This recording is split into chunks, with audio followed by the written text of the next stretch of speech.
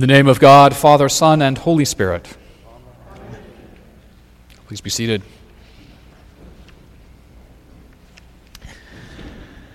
This morning we are invited to continue to follow Jesus on his way to Jerusalem and to the passion and the cross, the tomb, and indeed to the resurrection. Jesus is passing through the region between Galilee and Samaria, which is not so much a place as it is a state of mind. He is in a space between Jews and Samaritans, a space of ancient enmity and distrust and suspicion. And all of that enmity and distrust and suspicion become transformed into a space for gratitude. On his way, Jesus enters a village, and there he encounters 10 lepers who call to him from a distance, begging for healing and wholeness and for mercy. And Jesus' response is to send them out in order that they might show themselves to priests, in order to fulfill the law concerning the curing of leprosy. And the lepers, they obey Jesus' command. As they go, they are healed and cured of their leprosy. But one of the lepers, a Samaritan, we are told, sees that he has been cured, and in seeing, he returns to Jesus. As he goes, the Samaritan loudly praises God, and when he finds Jesus, he falls before Jesus, prostrating himself, and gives thanks. Jesus reacts in astonishment that only one who has returned give thanks. Is God calling right now? Sorry, I've got two phones going off. This is good. Sorry, usually one I can handle. Two, and Jesus is astonished, right? Because only one has returned. He gives to give thanks. And his astonishment even grows more because the one who returns is a Samaritan, the foreigner, the outsider. Jesus tells the man to rise as he's been at Jesus' feet, and he proclaims to the Samaritan that his faith has made him well, or saved him. Or, as the King James Version of the Bible puts it, your faith has made you whole. Now, of course, it is deeply significant that the man who returned is a Samaritan. He is the outsider and the marginalized one, who by God's grace grasps the significance of the gospel in ways that the insiders do not. He is another example in a long list of folks who were considered suspect, who now become objects of God's love and healing and mercy, even though the so-called insiders reject them and scorn them. Now, of course, this is deeply significant to us as the church and as members of Christ's body, for we too are called and empowered to reach across boundaries to share the grace of God with those deemed to be outsiders. In a time in our society where refugees and immigrants and Muslims are demonized, we must remember that our task as the church is to reach across those boundary lines created by fear and to instead embrace the other with love and with service. In a time where the depths of our society, sexism and racism, are being revealed anew, our calling is to seek and serve Christ in all persons and to love our neighbors as ourselves.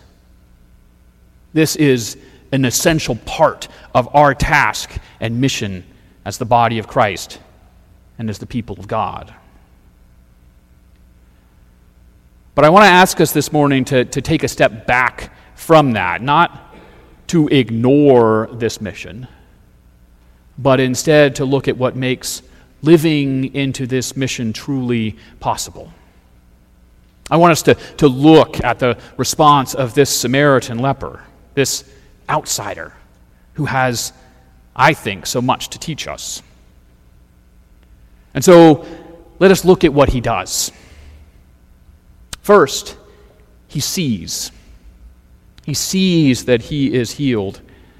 And perhaps he sees in a way that the other 9 do not, though they too were made equally whole. He sees, and in seeing, he responds with praise for God. With this praise, he changes his direction. And when he finds Jesus, he falls at Christ's feet in prostration in order to express thanksgiving and gratitude.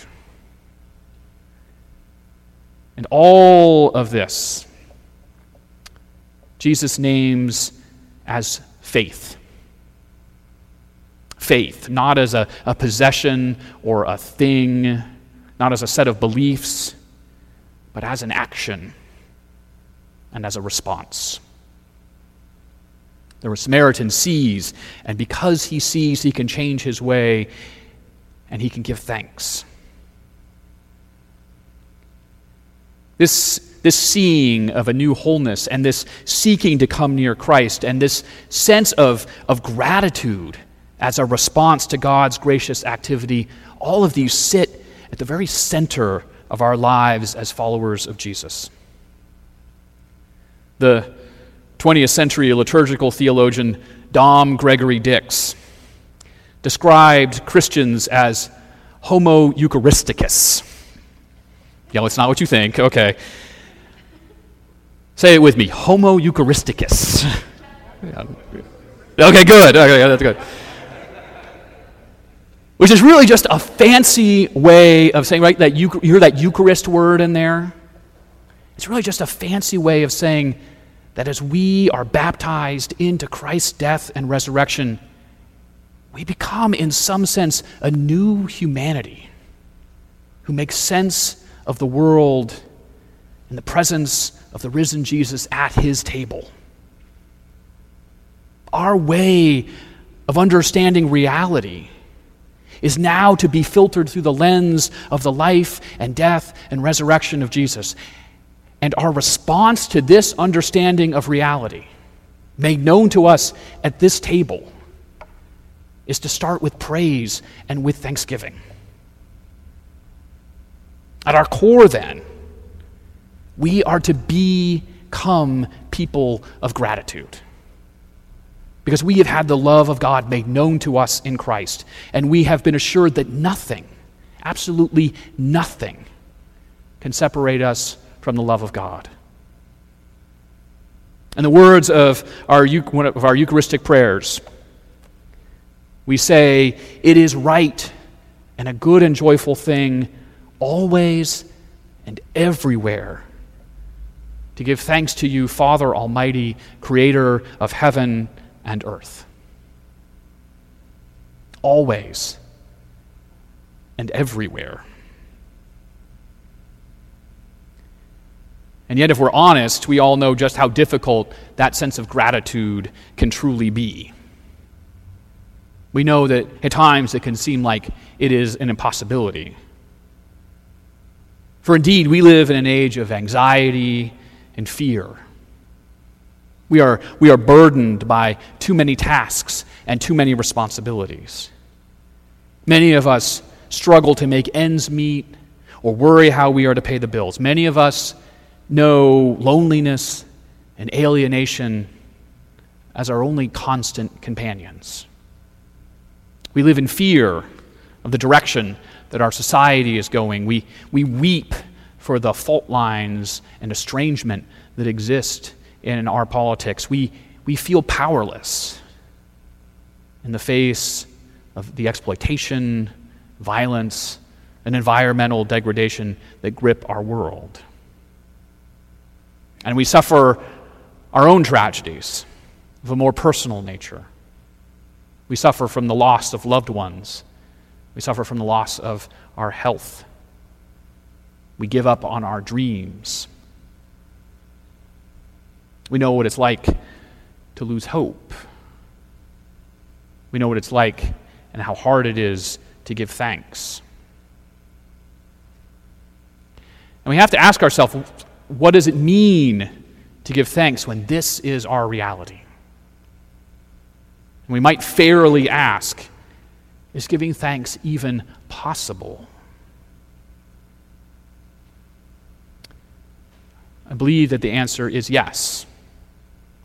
We can and are to give thanks. For we have much to give thanks for.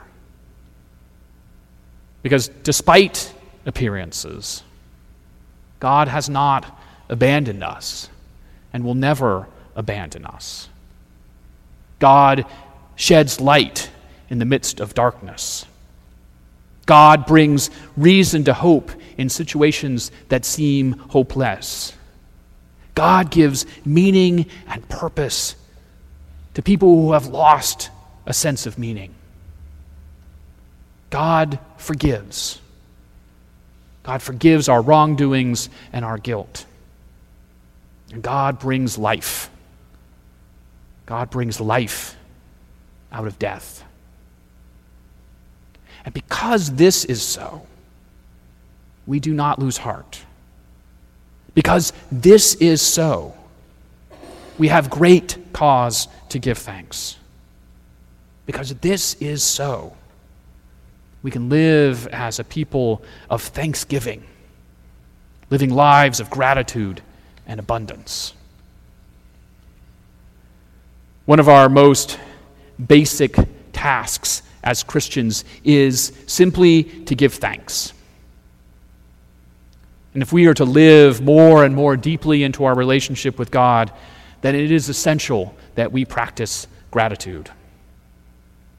One of the ways that we do that best, I think, is by striving to gather regularly here in order to praise and thank God and to share with God so that God might give back to us. That is indeed the Eucharistic action. We hear God's word, we give of ourselves, bread and wine representing and money representing our lives and our abundance. And God returns that abundance to us in order to share God's life with us and to draw us into communion with God. When we celebrate the Eucharist, we are indeed practicing the great thanksgiving. And yet I'm convinced that we need to find small ways to give thanks as well. Every day, we are called to remember the ways that we are blessed and to recall those things of which we can give thanks. Perhaps we are to simply start by taking 5 minutes with our cup of coffee in the morning to remember and to give thanks for large things and for small. But really, this gratitude is meant to bleed through into all of our moments, good and bad, so that we might greet our lives with thanks. And this greeting our lives with thanks, it takes attention and it takes intention. Like the Samaritan, we must see, and then we must turn to God and give thanks. When we give to God and manifest our gratitude in thought and word and deed, God uses this gratitude as a way to transform us. It is one of the ways that God makes us whole. Gratitude is one of the ways that we walk in faith. And it is this faith that can make us well. It is this faith that can make us whole. Amen.